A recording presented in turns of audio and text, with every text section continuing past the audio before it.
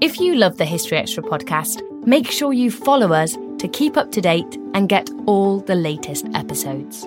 Thanks for your support, and I do hope you enjoy this episode. This episode is brought to you by Indeed. We're driven by the search for better, but when it comes to hiring, the best way to search for a candidate isn't to search at all.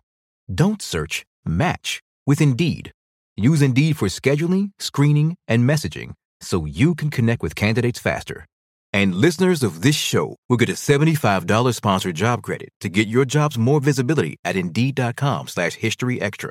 Just go to Indeed.com/HistoryExtra right now and support our show by saying you heard about Indeed on this podcast. Terms and conditions apply. Need to hire? You need Indeed. Hola. Hello, this call is being translated. Abuela, listen to what my phone can do. Abuela, escucha lo que mi teléfono puede hacer. ¡Wow! Ahora dime sobre tu novia nueva. Wow, now tell me about this new girlfriend. Huh? Tú sabes lo que dije. You know what I said. Language is no longer a barrier thanks to Live Translate with Galaxy AI on Samsung Galaxy S24 Ultra. Learn more at Samsung.com. Samsung account login required. Calls must be made using the native Samsung dialer. When you need mealtime inspiration, it's worth shopping Kroger, where you'll find over 30,000 mouth-watering choices that excite your inner foodie. And no matter what tasty choice you make, you'll enjoy our everyday low prices, plus extra ways to save, like digital coupons worth over $600 each week. You can also save up to $1 off per gallon at the pump with fuel points. More savings and more inspiring flavors make shopping Kroger worth it every time. Kroger, fresh for everyone. Fuel restrictions apply. Two guys drove to work. Neither guy wore a seatbelt. One guy got a ticket. One guy didn't. The same two guys drove home. One guy wore his seatbelt. One guy didn't. One guy made it home. The guy not wearing his seatbelt didn't. Don't risk it. Click it or ticket. Paid for by NHTSA.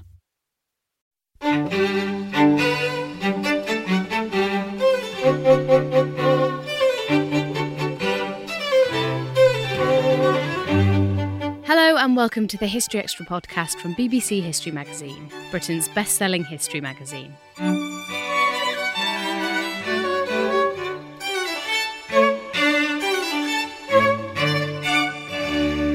I'm Ellie Cawthorne. In the first of what we hope might become a short regular series, we're asking leading historians to answer the questions you've always wanted to know about some of the big topics in history. Follow us on Facebook and Twitter at History Extra to see what subjects we're covering and which experts we have lined up. First up, we've got Mark Morris talking about the Normans and the Norman conquest. Mark is a leading medieval historian who's written books on both the Norman conquest and William I. Our content director, David Musgrove, who also has a book coming out this autumn co-written by Michael Lewis on the Bayeux Tapestry, put the questions to Mark.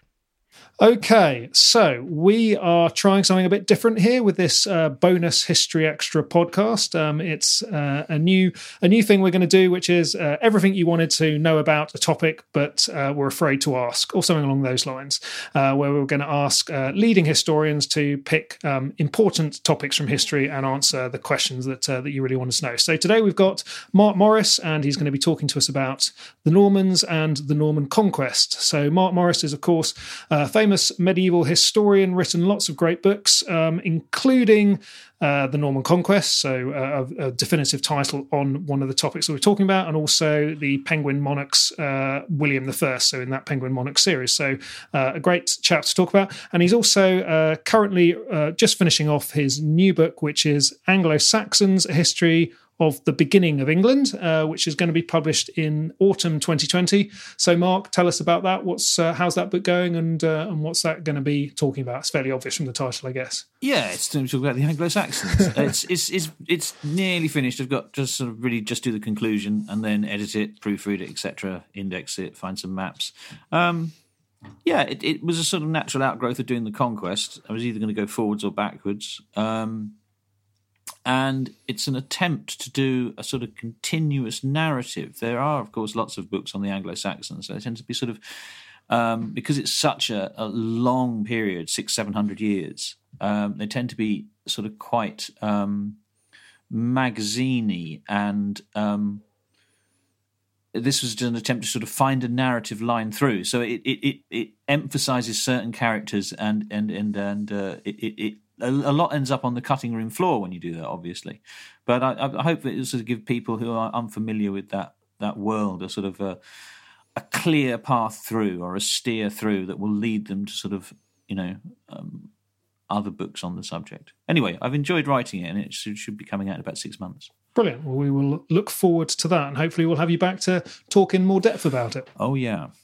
Okay, so we've taken a load of questions from our Twitter, Facebook, and Instagram fans on History Extra, and I've also just culled a few of the most popular searches from Google as to what people look for when they type in the Norman Conquest. So I'm going to combine a few of those. So I'm just going to hit you with a bunch of questions, and you can answer them as you see fit. So, first question, and this comes from my friend G. Oogle. Who won the Battle of Hastings and why? Oh, this is an easy one because we're still fairly confident about the answer. The winner of the Battle of Hastings, we're still reasonably satisfied, was Duke William of Normandy, later known as the Conqueror. Why? I mean, the contemporary answer would have been because God favoured him. When you went to battle in the Middle Ages, you're putting your dispute to the judgment of God. Men don't decide battles. God decides the outcome of battles. So God had decided, according to contemporary minds, that his claim to the throne of England was the greater one.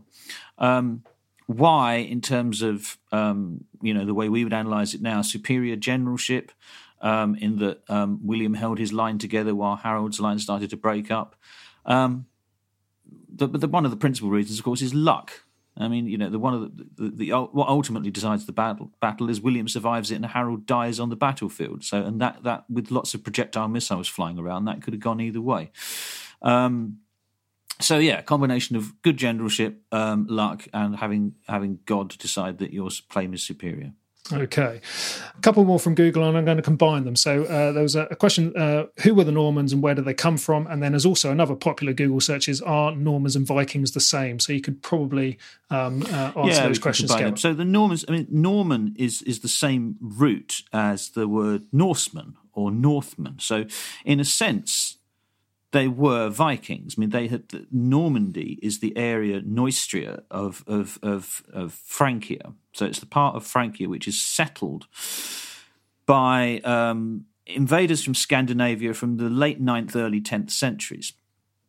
But like questions about the Vikings in England, who similarly settle sort of northeastern and eastern parts of England, the question boils down to how many came and what impact did they have on the indigenous peoples. So clearly, when the Normans arrive in Normandy, they don't eradicate or expel all the native population. They settle down and marry into that population. And the numbers of people that did that, we can't recover now. There simply isn't the data. Yes, the Normans, particularly the elite of Normandy, kind of gloried to some extent in their Viking past. But they very quickly take on Frankish traits, Christian traits. So whereas, for example, the first Duke of the Normans, or the first ruler of the Normans, later called a Duke, is Rolf or Rollo, who has a good traditional Scandinavian Viking name. But he calls his son William, William calls his son Richard, Richard calls his son Richard, etc. So you have Williams, Richards and Roberts there, and all of which are Frankish names and Christian names. And they adopt Christianity and they start founding monasteries by the end of the 10th century. So they start building castles, they start fighting on horseback. So they're adopting to all these Frankish customs. So, yes, they're ancestrally Viking, but they are quite different, especially by the time we get to 1066, whilst there were other writers in Francia who would still denigrate them by saying, oh, Normans, they're just little better than scrubbed-up Vikings. There's still a sense among rival Frankish principalities that these were, the descendants of barbarians. But the Normans themselves considered themselves very cutting-edge and sophisticated because they'd taken on all this Frankish culture in the meantime.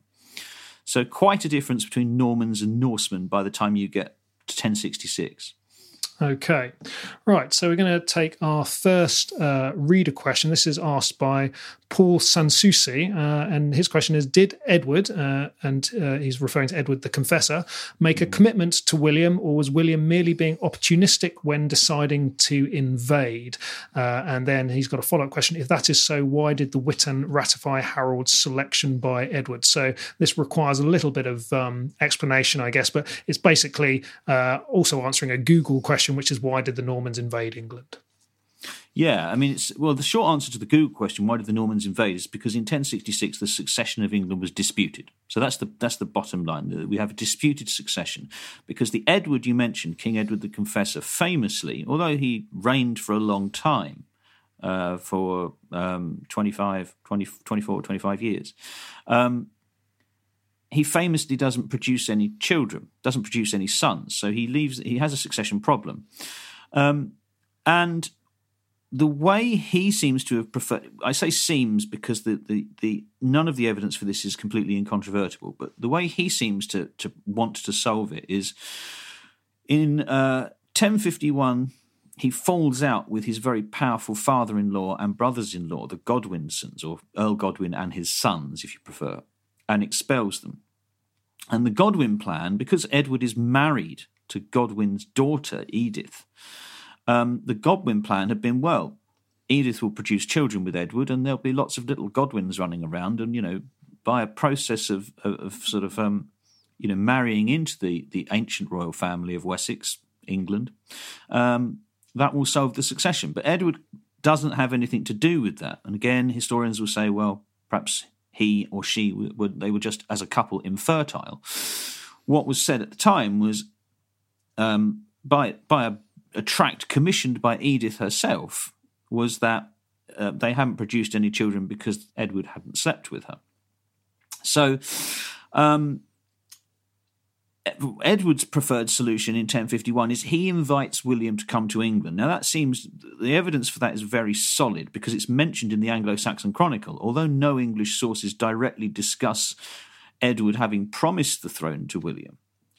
There is a version of the Chronicle, the D version of the Chronicle, that says William came to England in the winter of 1051-1052 and talked with Edward about the things they needed to talk about. And Edward received him as a vassal, and then he went home again. So there's definitely that contact in that crucial period where the Godwins are expelled.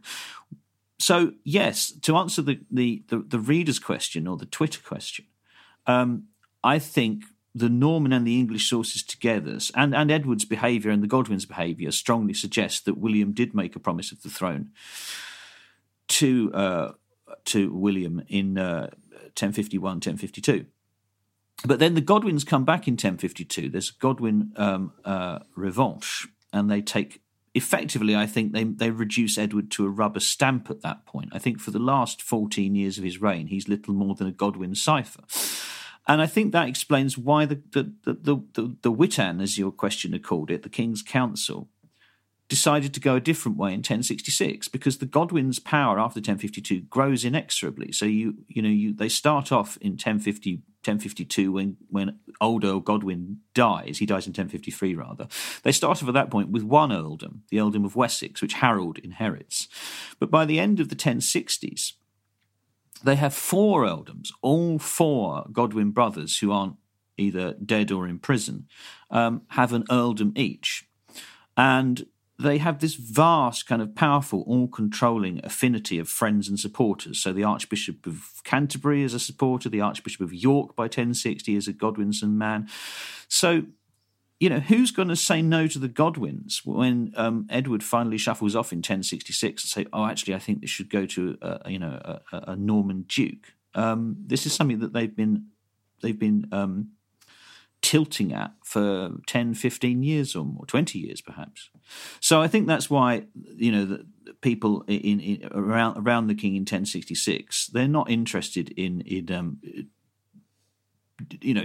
honouring some promise that Edward made when he was free of Godwin control. They're interested in having the man they want to rule the kingdom. So there you go, long answer. Brilliant. Okay, so the upshot of that, of course, is that William invades. and we get to the Battle of Hastings. So we'll move on to a few Battle of Hastings questions. And the most obvious one is, why was the Battle of Hastings called the Battle of Hastings? Well, this is straightforward, as you say. William lands at Pevensey on the 27th or 28th of September 1066. He only spends a day or so there. He moves immediately east to Hastings, where he makes his camp. So the Normans, this is where the Anglo-Saxon Chronicle locates the Normans at Hastings. And when Harold marches down to confront him, Harold's plan, it seems, is to attack the Normans' camp, to catch them unawares, as he had caught the other invaders of 1066. The Norwegian king Harald Hardrada is caught off guard by Harold surprising him. So Harold seems to favour the, ta-da, surprise attack, it's King Harold, and everyone ends up dead. But in the case of William discovers that Harold is on the march and leaves his camp early in the morning of the 14th of October 1066 and intercepts Harold as he's approaching. So they end up fighting at some previously nondescript spot, which the Anglo-Saxon Chronicle simply says they met at the site of the old apple tree. But ever since the battle was fought, of course, it's been known as Bellum in Latin, battle. So it's the site of the modern town of Battle is where the battle was fought. And that leads on to the next question asked by David Rogers, which is the traditional location for the Battle of Hastings at Battle, as you said, correct. So there have been some people which have questioned whether it's in the right place at all. Short answer, yes. I mean, as you say, traditionally the battle was thought to have been fought at Battle because it's called Battle, and there's a socking great abbey there, which was built by William the Conqueror to mark the site of the battle. So for 900 years or more, not almost 950 years, everyone was content with this tradition. And then, I mean, there's no better word really to say. If you think otherwise, you fall into the category of conspiracy theorists, because you have to dismiss a lot of good contemporary evidence. The main one being, I mean, this the conspiracy theory, as I will call it, hinges on saying, well, there is no evidence that, the story that Battle Abbey, the altar of Battle Abbey, was built on the spot where Harold fell.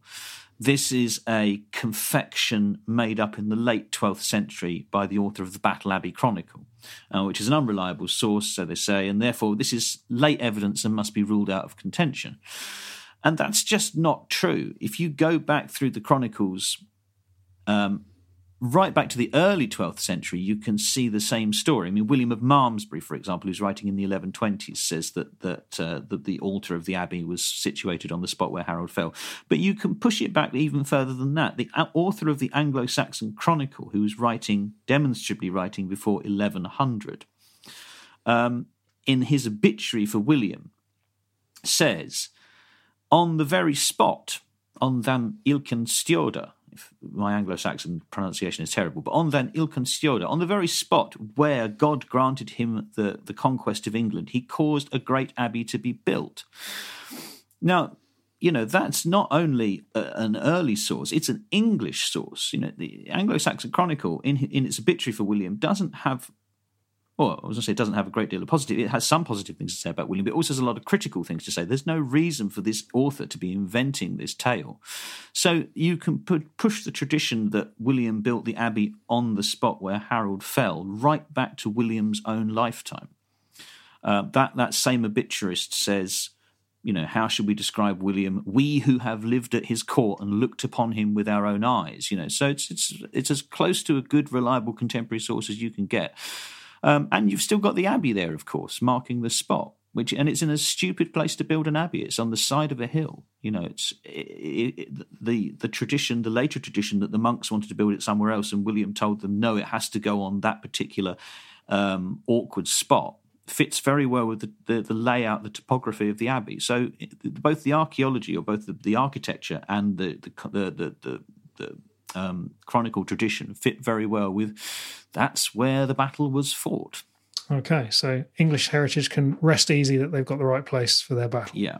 And you mentioned Harold Hardrada just then. That leads on to the next question from Chris George. Why did Harold Godwinson, choose to make his stand so soon after Stamford Bridge? So the battle that Harold had to fight in the north. Well, I don't think he had any choice. I mean, Harold's in a very difficult position in 1066, and he knows about the looming Norman invasion because William makes no secret of it from the start of 1066. By March 1066, he's seeking or has obtained permission from the Pope, or the blessing from the Pope, you might say, and he's assembling an armada of ships. He's recruiting men throughout the summer. So all this is happening in plain sight on the other side of the Channel.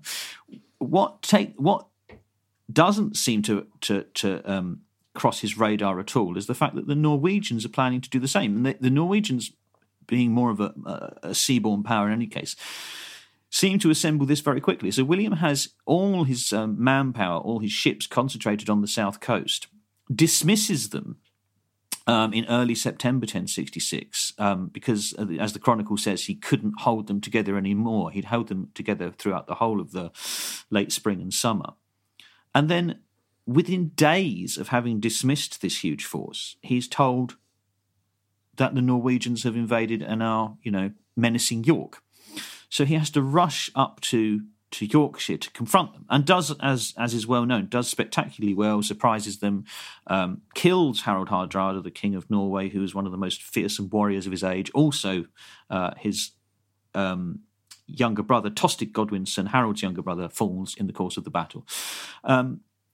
So Harold is responding to this very rapidly developing situation, but then within a few days of the Battle of Stamford Bridge, which is the 25th of September 1066, he learns that the Normans have landed on the 27th of September 1066. So however long that news takes to travel from Sussex to Yorkshire, which is about 300 miles, say 3 or 4 days, with the swiftest running horse,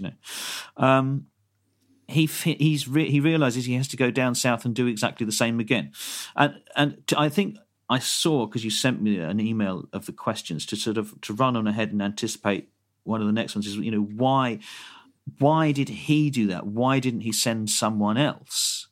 You just can't do that if you're king in the Middle Ages. Harold's the whole point of Harold as a strong candidate for the kingship in January 1066 is that he's not a sort of 12-year-old boy with a stronger blood claim. It's that he's a man in his 40s who's proven experience not only in government but in warfare. He's the man who conquered Wales, So he's seen to be a strong pair of hands. You can't suddenly say, "Oh, I've got a bit of a gammy leg," or, I'm feeling a bit under the weather. I'm going to send someone else to fight the Normans.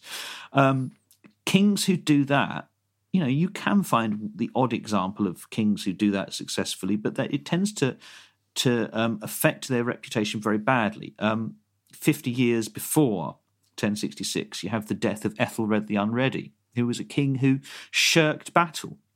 150 years after 1066, you have King John, who is a sort of almost a brave Sir Robin type figure, adept at running away when, danger rears its ugly head. So you have to lead from the front. It's inconceivable that Harold would have said, well, I'm going to send my brother Leofwine or Gurth to fight this battle for me. So he has to go down and engage William personally. So that's why the timing and the pace of events is dictated by William landing. Okay. We'll move on to the next one. It's quite a specific reading of a bit of the battle. And this is from Johnny H, he asked, who led the last stand at the Malfoss, which is supposedly a deep ditch where the pursuing Normans were butchered as the battle ended. And then he goes on to say nobody knows where the Earls Edwin, Waltoff and Morcar were. So fairly detailed question. Fairly detailed question, but unfortunately we don't have fairly detailed sources about the Malfoss. So it's unanswerable, I'm afraid. I mean, the Malfoss, sort of much debated. Was it during the battle? Was it after the battle? I mean, it seems that it's actually the Battle Abbey Chronicle that I mentioned earlier, and I think Orderic Vitalis. It's a long time since I wrote this book, but those two later chroniclers describe it in some detail. Contemporary chroniclers don't, or maybe William of Poitiers mentions it. But the thing is, none of them will go into the kind of detail that your questioner requires. So it all is said is that, after, it is actually William of Poitiers who was writing close to events. He talks about the Normans pursuing the English throughout the night into the darkness, and several of the Normans falling into this invisible obstacle, this ancient rampart or ditch. But it's just something that seems to happen in the rout. I mean, that maybe that some of the English troops kind of saw this as a point where they could mount a sort of last line of defence, but we're not told the names of any of the leaders at that point. Harold is dead by this point, and the rest of the English are fleeing. As for the Earls Edwin and Morcar, it seems, it's very unlikely, it seems to me, that they were on the battlefield at all. It depends on how you read a particular line of a later chronicler, John of Worcester. And, you can charitably say, well, yes, they were probably there, but it seems unlikely they were there because they are with the rest of the English resistance in London for the next bit of the story. So unless they sort of hot-footed it from Hastings back to London, which is possible, it seems much more likely that they just didn't make it in time down to Hastings. And they were kind of fair-weather friends of Harold anyway. Traditionally, their family had been the major rivals to the Godwinsons. So, short answer, we don't know a lot about the Malfos, and certainly no individuals are named as having died or defended it. Yeah, okay. And I think in the Bayeux Tapestry, the Malfos looks like it might be mid-battle. There is that famous bit where the horses are all tumbling headfirst into a ditch. That's right, and that may be an attempt on the part of the tapestry artist to show that kind of Malfos scene. And it's a long time since I wrote the book, so these kind of footnotey questions have faded from my mind somewhat. But I have a feeling that the tapestry might affect a later narrative source that places the Malfos mid-battle. But as I say, the early... I'm 100% certain now that the earliest description of it is William of Poitiers, who's writing in the early 1070s, so within 5 or 6 years of the battle, and he talks about it as having happened after the event. So there's no doubt that it happened in the rout as they were running away. Okay. But the sources mention no individuals. Sure. Okay, a popular Google question. How long did the Battle of Hastings last in hours, specifically? Specifically, we don't know, but we're told it lasted from the sort of like... I think maybe one of the chroniclers says from the third hour of the day. It's not from sunrise. It's not from sunrise because the Normans have to reach the battlefield, so they have to march the 6.5 miles from Hastings to battle. So that's going to take them 2 or 3 hours. So it can't start much before 9 o'clock in the morning if they leave at sunrise. This is, October, remember. So if they march when the sun comes up. But we are told by the contemporary chroniclers, both William of Poitiers and I think the Song of the Battle of Hastings, the Carmen, that the battle goes on until day was turning into night. So basically, dusk. So about 4 or 5 o'clock in October. So it goes on for, 8 hours, 9 hours. Of course, there's no point where once Harold dies, there's no sense in which someone blows a whistle and says, that's it, exchange shirts, shake hands. The battle continues. It becomes a rout, which we're told lasts throughout the night. So if you like, you could say it lasts 24 hours or, but if the battle is seen to have been decided when Harold dies, then Harold dies, to sort of pinch from Monty Python about tea time. Okay. Right. A quick one on the Bayeux Tapestry. The Bayeux Tapestry, of course, famously shows the Battle of Hastings and the run up to it. And the question from Karen P is, "What's the missing bit of the Bayeux Tapestry?" So she's referring, no doubt, to the missing end section. Yeah, unless there's a bit in the middle that she knows better and we don't that's been nicked. No, it's just the ending. The tapestry. The tapestry is just. I won't go on about it for very long, but the tapestry is just the most amazing survival to have. Nearly 70 metres of embroidery from nearly a millennium ago is just astonishing. So we're lucky that we have any of it, never mind nearly 70 metres. But because it was sort of subject to a fair amount of wear and tear, I suspect a lot of the wear and tear that it suffered was from not so much from the medieval period, but from the period, say, from the late 18th century when it became famous and was bundled around a lot, taken to Paris, exhibited at the Louvre. It had plays put on about it in Paris during the Napoleonic period. It was taken back to Bayeux, where it was sort of displayed very badly on a spindle. So I can see, during the French Revolution, it was very nearly cut up and turned into bunting. So I can see how all these kind of much later early modern or modern adventures or misadventures, would have caused bits of it to fall off. The reason it survived so well for the previous 700 years was because it was kept in Bayeux Cathedral and only taken out on the Feast of the Relics. So it was well curated, if you like, for the first 7 centuries of its existence. So having said all of that, so we're lucky that most of it survives. What seems to be missing is the ending. It ends with Harold's death. There's a fairly heavily restored part that says, "and then the English flee." The obvious scene everyone has always thought, which it would have ended with, is William's coronation in Harold's place. Because we start off, the tapestry starts off with an enthroned king, Edward the Confessor, talking to someone who seems to be Harold Godwinson.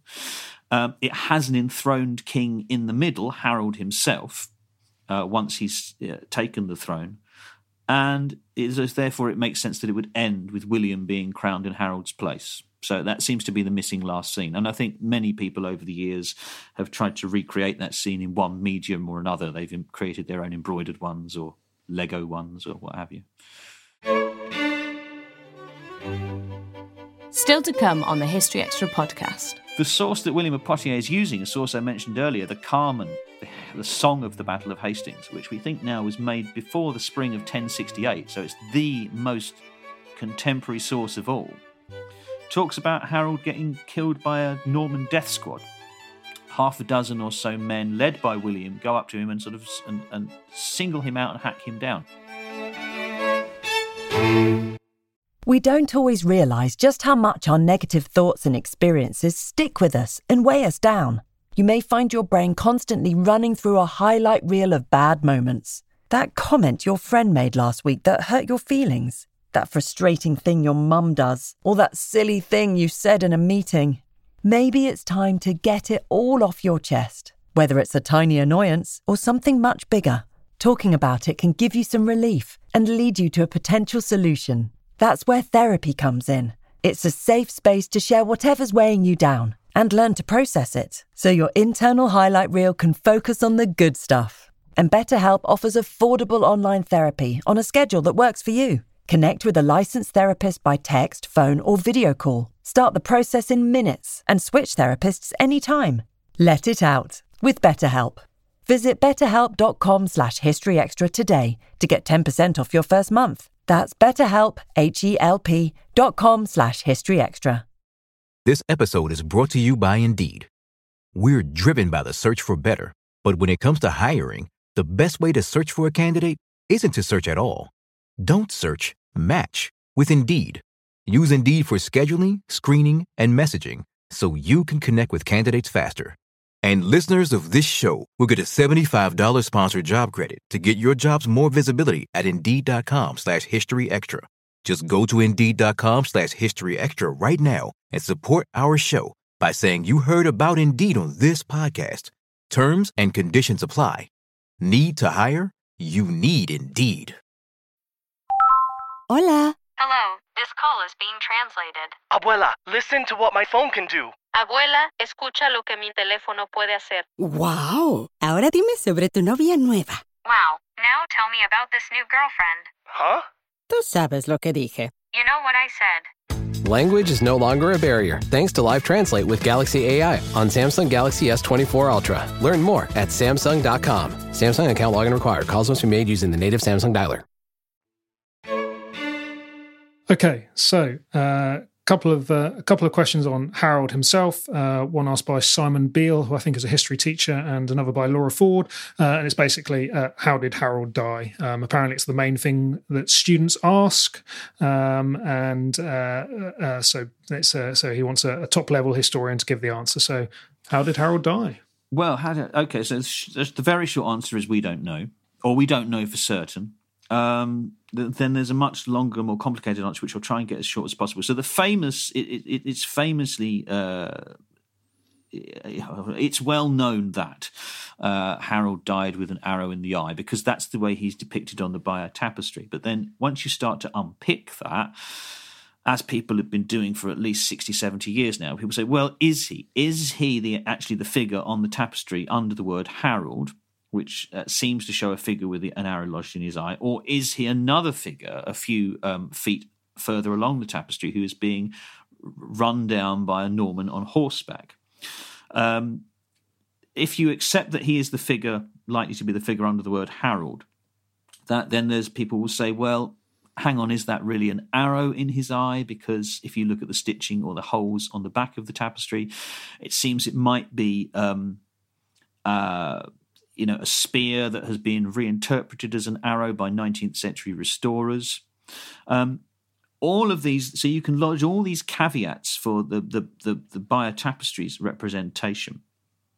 What does it for me, what sort of undermines my faith in the tapestry, is not so much these. So if you accept that the tapestry artist intended to show Harold as getting an arrow in the eye, and that's what that scene depicts, the problem for me is essentially that the tapestry is an artistic source that borrows heavily from other artistic sources. We're as convinced as we can be that it was made in Canterbury, because at least a dozen of the scenes are borrowed from illustrated manuscripts that were held in either Christchurch or St. Augustine's, Canterbury.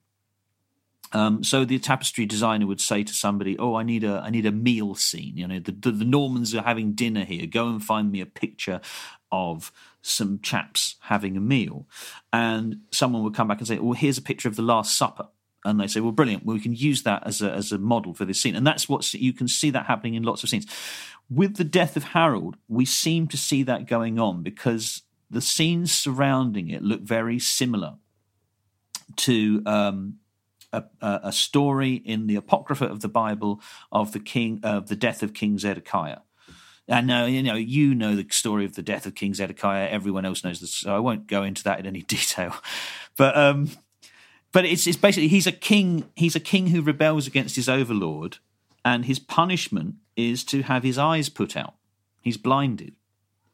So if, as it seems likely, the tapestry artist was using an illustrated example of the death of King Zedekiah, then it may just be that Harold getting his eye put out was being borrowed from this artistic source. The real stumbling block for the arrow in the eye story is that no other contemporary source mentions an arrow in the eye. Later sources do. So off the top of my head, Henry of Huntingdon talks about him getting an arrow in the eye or an arrow in the face. Sometimes they're not even specific. They say an arrow in the face, an arrow in the brain. Arrow in the eye becomes the sort of standard description, but there aren't any contemporary sources that tell us how he died. William of Poitiers, who has a very detailed account of the battle, just says, "The report Harold is dead flew around the battlefield." Doesn't go into any detail. The source that William of Poitiers is using, a source I mentioned earlier, the Carmen, the song of the Battle of Hastings, which we think now was made before the spring of 1068, so it's the most contemporary source of all, talks about Harold getting killed by a Norman death squad. Half a dozen or so men, led by William, go up to him and sort of and single him out and hack him down. Now, again, it's like you're comparing, you're weighing a tapestry, an embroidery, against a poem.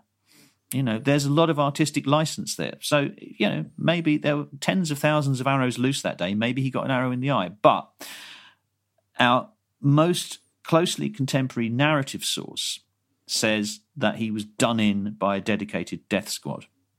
And the only other thing I can think to strengthen that as a more likely scenario is that William of Poitiers, who is William the Conqueror's own chaplain doesn't repeat that story. So it's an argument from silence, but we know that Poitiers had a copy of the Carmen in front of him because he parrots the bits of it he likes. And other bits of it that he doesn't like, he directly challenges. He says, some people will tell you this, but this wasn't true. When he gets to the death of Harold, rather than refuting it, he just skips over it. So you could see that as a sort of a silent endorsement, if you like, of the fact that the Carmen's story was accurate, but William of Poitiers didn't want to go into any of those details because it made William look less than chivalrous. So, okay, all right. We need to rattle on because we've got a few more to go.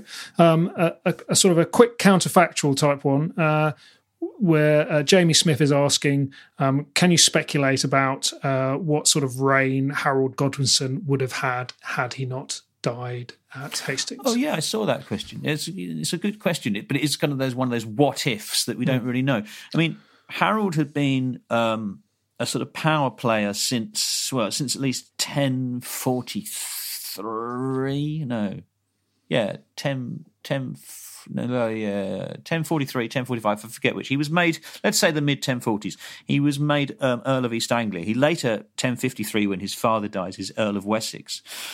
And, Harold is one of those characters who gets a good press. And, there's certain things about Harold's story which are undeniable, like his victory over Harold Hardrada is rightly the sort of stuff of later legend, because it's a tremendous victory. But the principal source for his career and the careers of his younger brother Tostig and the career of their father, Earl Godwin, is a source called The Life of King Edward, which is, as its title suggests, ostensibly about Edward the Confessor. But it wasn't originally conceived as a life of Edward.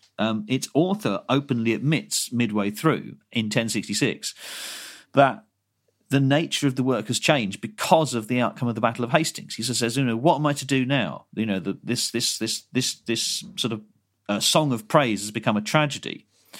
So I shall tell you about King Edward and the many miracles that were sort of, worked as a result of his influence. But the life of King Edward, as it's now called, started off as a song of praise to the Godwin family. So it goes on for pages about how wonderful Godwin was. He was like a father to the nation, and his sons are these luminous heroes. So Harold is a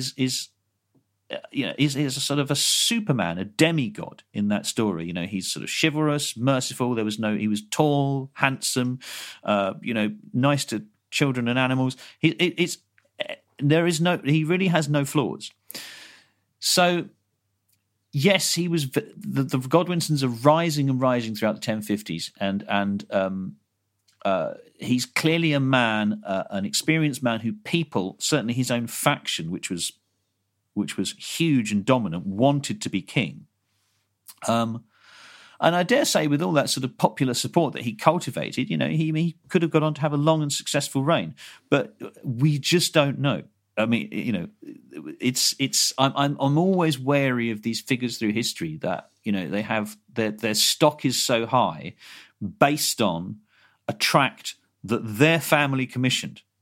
It's like the other one I always have info in 30 seconds is William Marshall.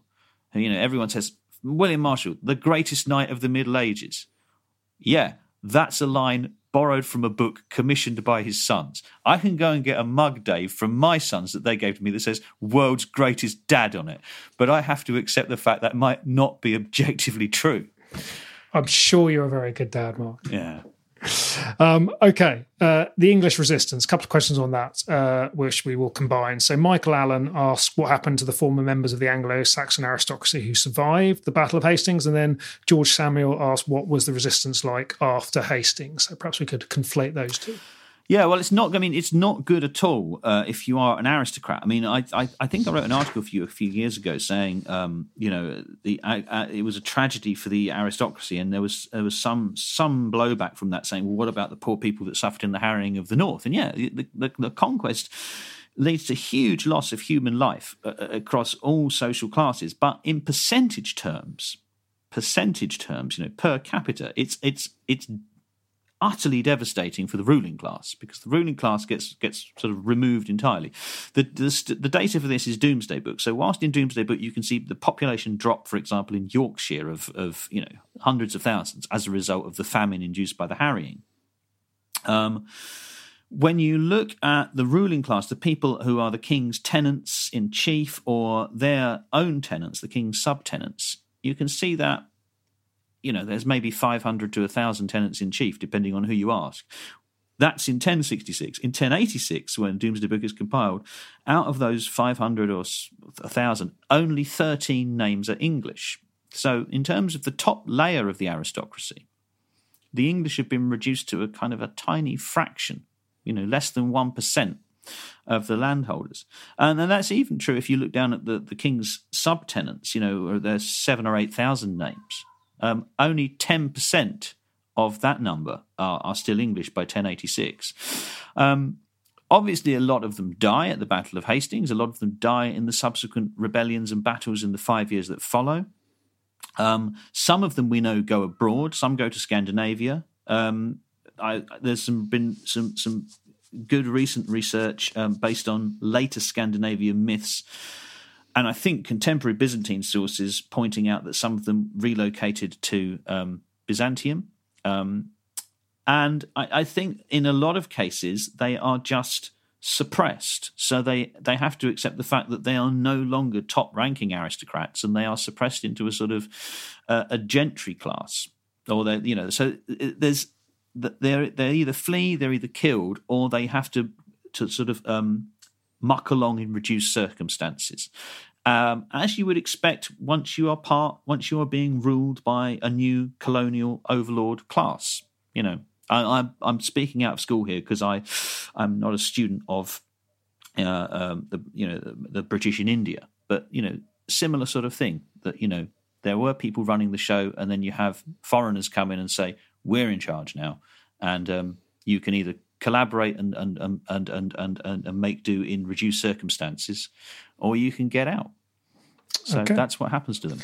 All right. So speaking a little bit of the resistance and answering another question from George Edward Mannering, which excited a lot of responses, I noticed on Facebook, from people discussing this. Was William really the brutal tyrant that many interpretations make him out to be? Yeah. Well, again, I'm sort of going to set out my case with some caution here because...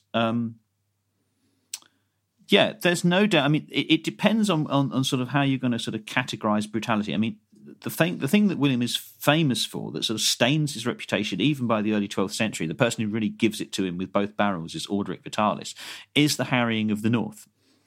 Because Orderic says more than 100,000 people died as a result of the harrying, and that seems to be confirmed by Domesday Book. You can see for Yorkshire alone a drop in population of that magnitude. So he has that hanging over him. And I recently did an article for you guys on the anniversary of the harrying, basically sort of finishing with that sentiment that Orderic says, well, no earthly court can judge him, but God will sort him out on this score, So there's that sort of, if you like, genocidal aspect to William's policies. The thing that always bugs me, though, is whenever William is shown depicted in both documentaries and in dramas, more in documentaries in this country, is that he's sort of seen as some sort of sadistic maniac who goes around sort of doing politics by chopping off people's arms, legs, putting their eyes out, torturing them, basically. And the implication of this is that this is somehow novel, and that no clean-limbed Englishman like, say, Harold Godwinson would resort to such terrible, foreign continental tactics. And in that case, it's almost the opposite is true, because while you have 2 or 3 instances where William is described as having mutilated his enemies, so there's an incident in Alençon before his well before 1066 in the early 1050s. There's a case with the after the siege of Ely in 1070 where he maims the rebels he can get his hands on. this is kind of entirely par for the course in the 11th century, particularly in England. I mean, England for the last 200 years by this point has had Vikings running around, and they certainly sort of, don't pat you on the head afterwards and say, don't do it again. They will chop your head off or kill you in all kinds of grisly ways.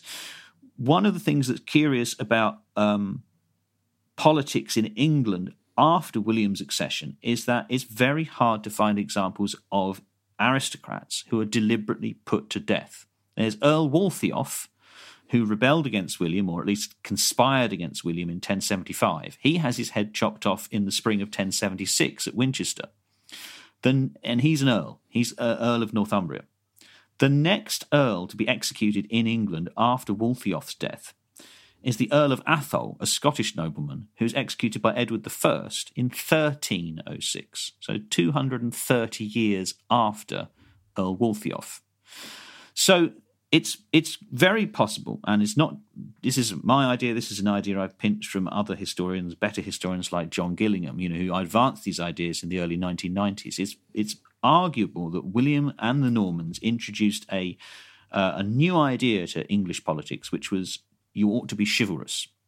You be as unsparing and savage as you like in your warfare. But from their point of view, the people who count, the people at the top of the tree, you don't lob people's heads off and execute them.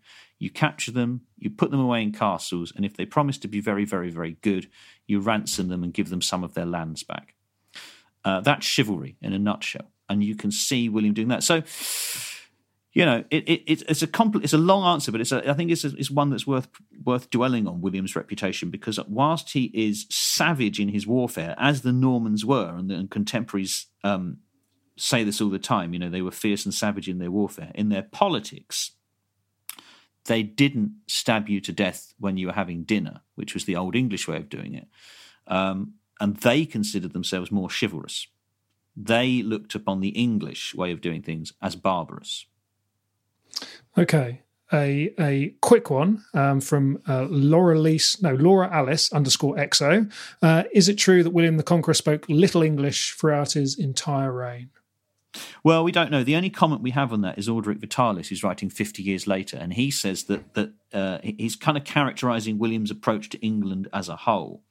And I think it's a fair characterisation, is that William, when he starts off, as a lot of kings do at the start of their reigns, no one comes to power saying, I'm going to be a terrible president, or I'm going to be a wicked, evil king. They all, they have the crown put on their head. It's all very mysterious. It's all very mystical. They're anointed. They're blessed, and they are told, you must protect your people. You must, defend the church, etc. You must uphold the law. And they think, yeah, I'll do all that. I'm going to be a good king. And then, the way they deal with the contingency of medieval politics, they might end up having a reputation which is not so good. William, it seems, starts off intending to rule as a good English king. His writs, to begin with, are issued in Old English.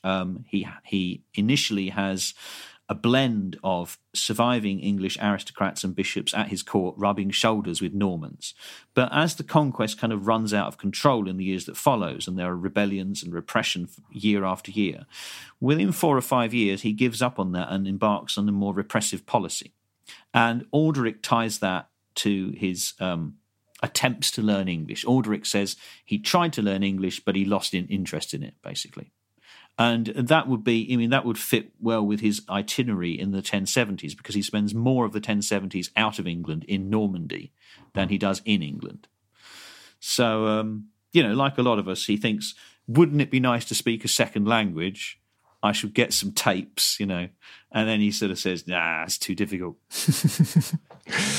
Okay, right. We've got a few on consequences, which I'm going to sort of conflate a bit. So we had Mike Metcalf, who asked, why is the Norman conquest so significant when the Vikings had conquered England a short time before? Then Chris George, did the conquest fundamentally change the British Isles in the medium to long term? But I think I'm going to put this one from Mark James to you, which is a more of a comment than a question, but one that you can probably answer and tackle the rest of it, which is the Norman conquest was the best thing that ever happened to England. Oh, I wouldn't say that. I mean, it's... People have been taking sides on this since the Norman conquest itself, and sort of every age has kind of, seen. It's because the conquest is such a watershed. So particularly in the 17th century, again, not a period I know a great deal about, but in the wars of the 17th century, the civil wars, you had parliamentarians saying, well, all this kind of divine right of kings, this goes back to the conquest. Before the conquest, it was all much freer and better, and it was golden age. The Norman yoke theory. I think, not to dodge the question entirely, but to sort of make it to sort of answer the previous question about why was the conquest so important when 50 years earlier Canute and the Danes had conquered England. I think the thing that makes the conquest so fascinating and so worthy of study is that England is changed by the conquest, I think, more than any other event in its history. So it's a sort of a seismic shift in the way England is governed. And comparing it with the Danish conquest of 50 years earlier, yes, the Danish conquest, for example, is very bloody. Canute starts his reign with lots of executions. But by the time of Canute's death, most of the Danes he's installed as earls have disappeared. They've been redeployed to Scandinavia, or they've died, and they have been replaced by new Englishmen, prime example being Earl Godwin of Wessex. So the Danish conquest shakes up the aristocracy, but it doesn't really change the way land is held. It doesn't change the language that is spoken. It doesn't have any really noticeable impact on architecture or religion. Whereas if you look at what the Normans do in 1066, every church, every major church, every cathedral, every major abbey is ripped down and rebuilt. We've already talked about chivalry. We see a sudden drop in the number of slaves, leading to the abolition of slavery. So I think by sort of every measurable every measure that's possible, the Norman conquest sees this huge and sweeping change. Okay. So, yeah. Okay. A couple of quick random ones before we wrap up. Did the Normans introduce rabbits to Ireland? Asked by Jen M. Kerry, who is some sort of Irish bunny fan. Never had the rabbits question before. Not something I deal with in the book, not something I've done a great deal of research on. My dim understanding of the whole controversial and thorny question of rabbits is that I don't think there's any evidence for them in Anglo-Saxon England. I'm quite prepared to be corrected, because I know there's a lot of stuff being done at the moment on the sort of the archaeology of this sort of thing. You certainly see post-conquest into the 12th century the introduction of rabbit warrens, on aristocratic estates. So they're being sort of kept and cultivated and protected from natural predators after the conquest. I think I read somewhere that it's possible that there were sort of rabbit bones in Roman villas. Fishbourne in Sussex seems to ring a bell. But yeah, I think it basically holds true. As I say, answering this out of school, that the Normans introduced rabbits to England, and therefore, I suppose by extension, Ireland. But I'm quite happy to be corrected, because we might have to neglected this issue. Might have to come back to that, Jen M. Kerry. So look out for that in a future issue of BBC History Magazine. Cover feature, I expect. Be a belter, yeah, why not?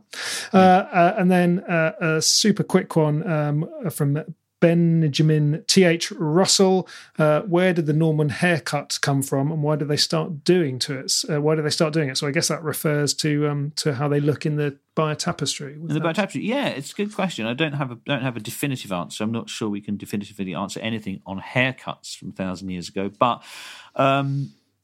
I was recently, as you say, I'm doing this book on the Anglo-Saxons, and I was spending a lot of time on the Danish conquest. There's a letter from one anonymous Englishman to his brother, lambasting him for adopting Danish fashions. He says, "Why do you dress like a Dane? Why do you disrespect the custom of your ancestors?" And one of the things he says is, "Why do you have your hair cut in this heathen fashion, which is kind of shaved up the back?" And he says, "with blinded eyes." And I can only imagine with blinded eyes, meaning with a long fringe, hanging over your eyes.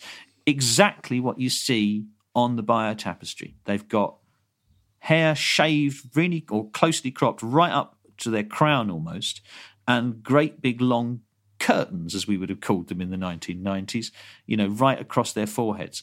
So it certainly seems to be something that the Danes were doing, or the Vikings were doing in the 11th century, and I guess it's just that, what the Normans did as well.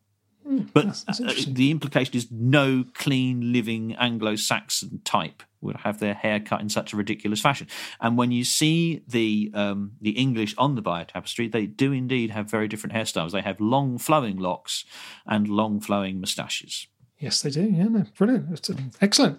Okay, right. One more question, and you've only got one word to answer with, I'm afraid. Okay. So this is History Ramsey. If you had to explain the impact of the Norman conquest in one word, what would it be?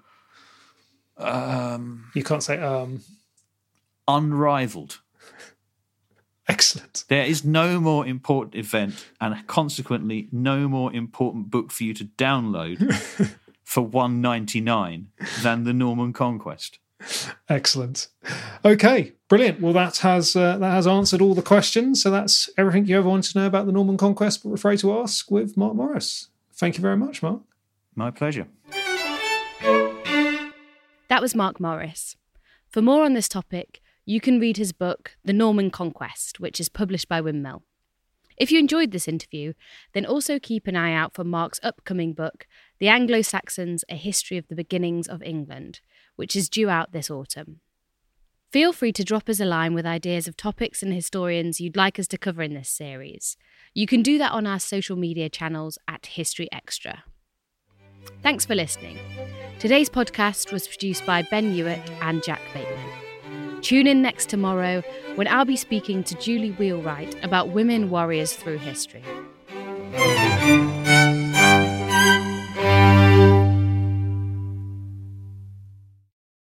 A collision between a Chinese jet and an American spy plane.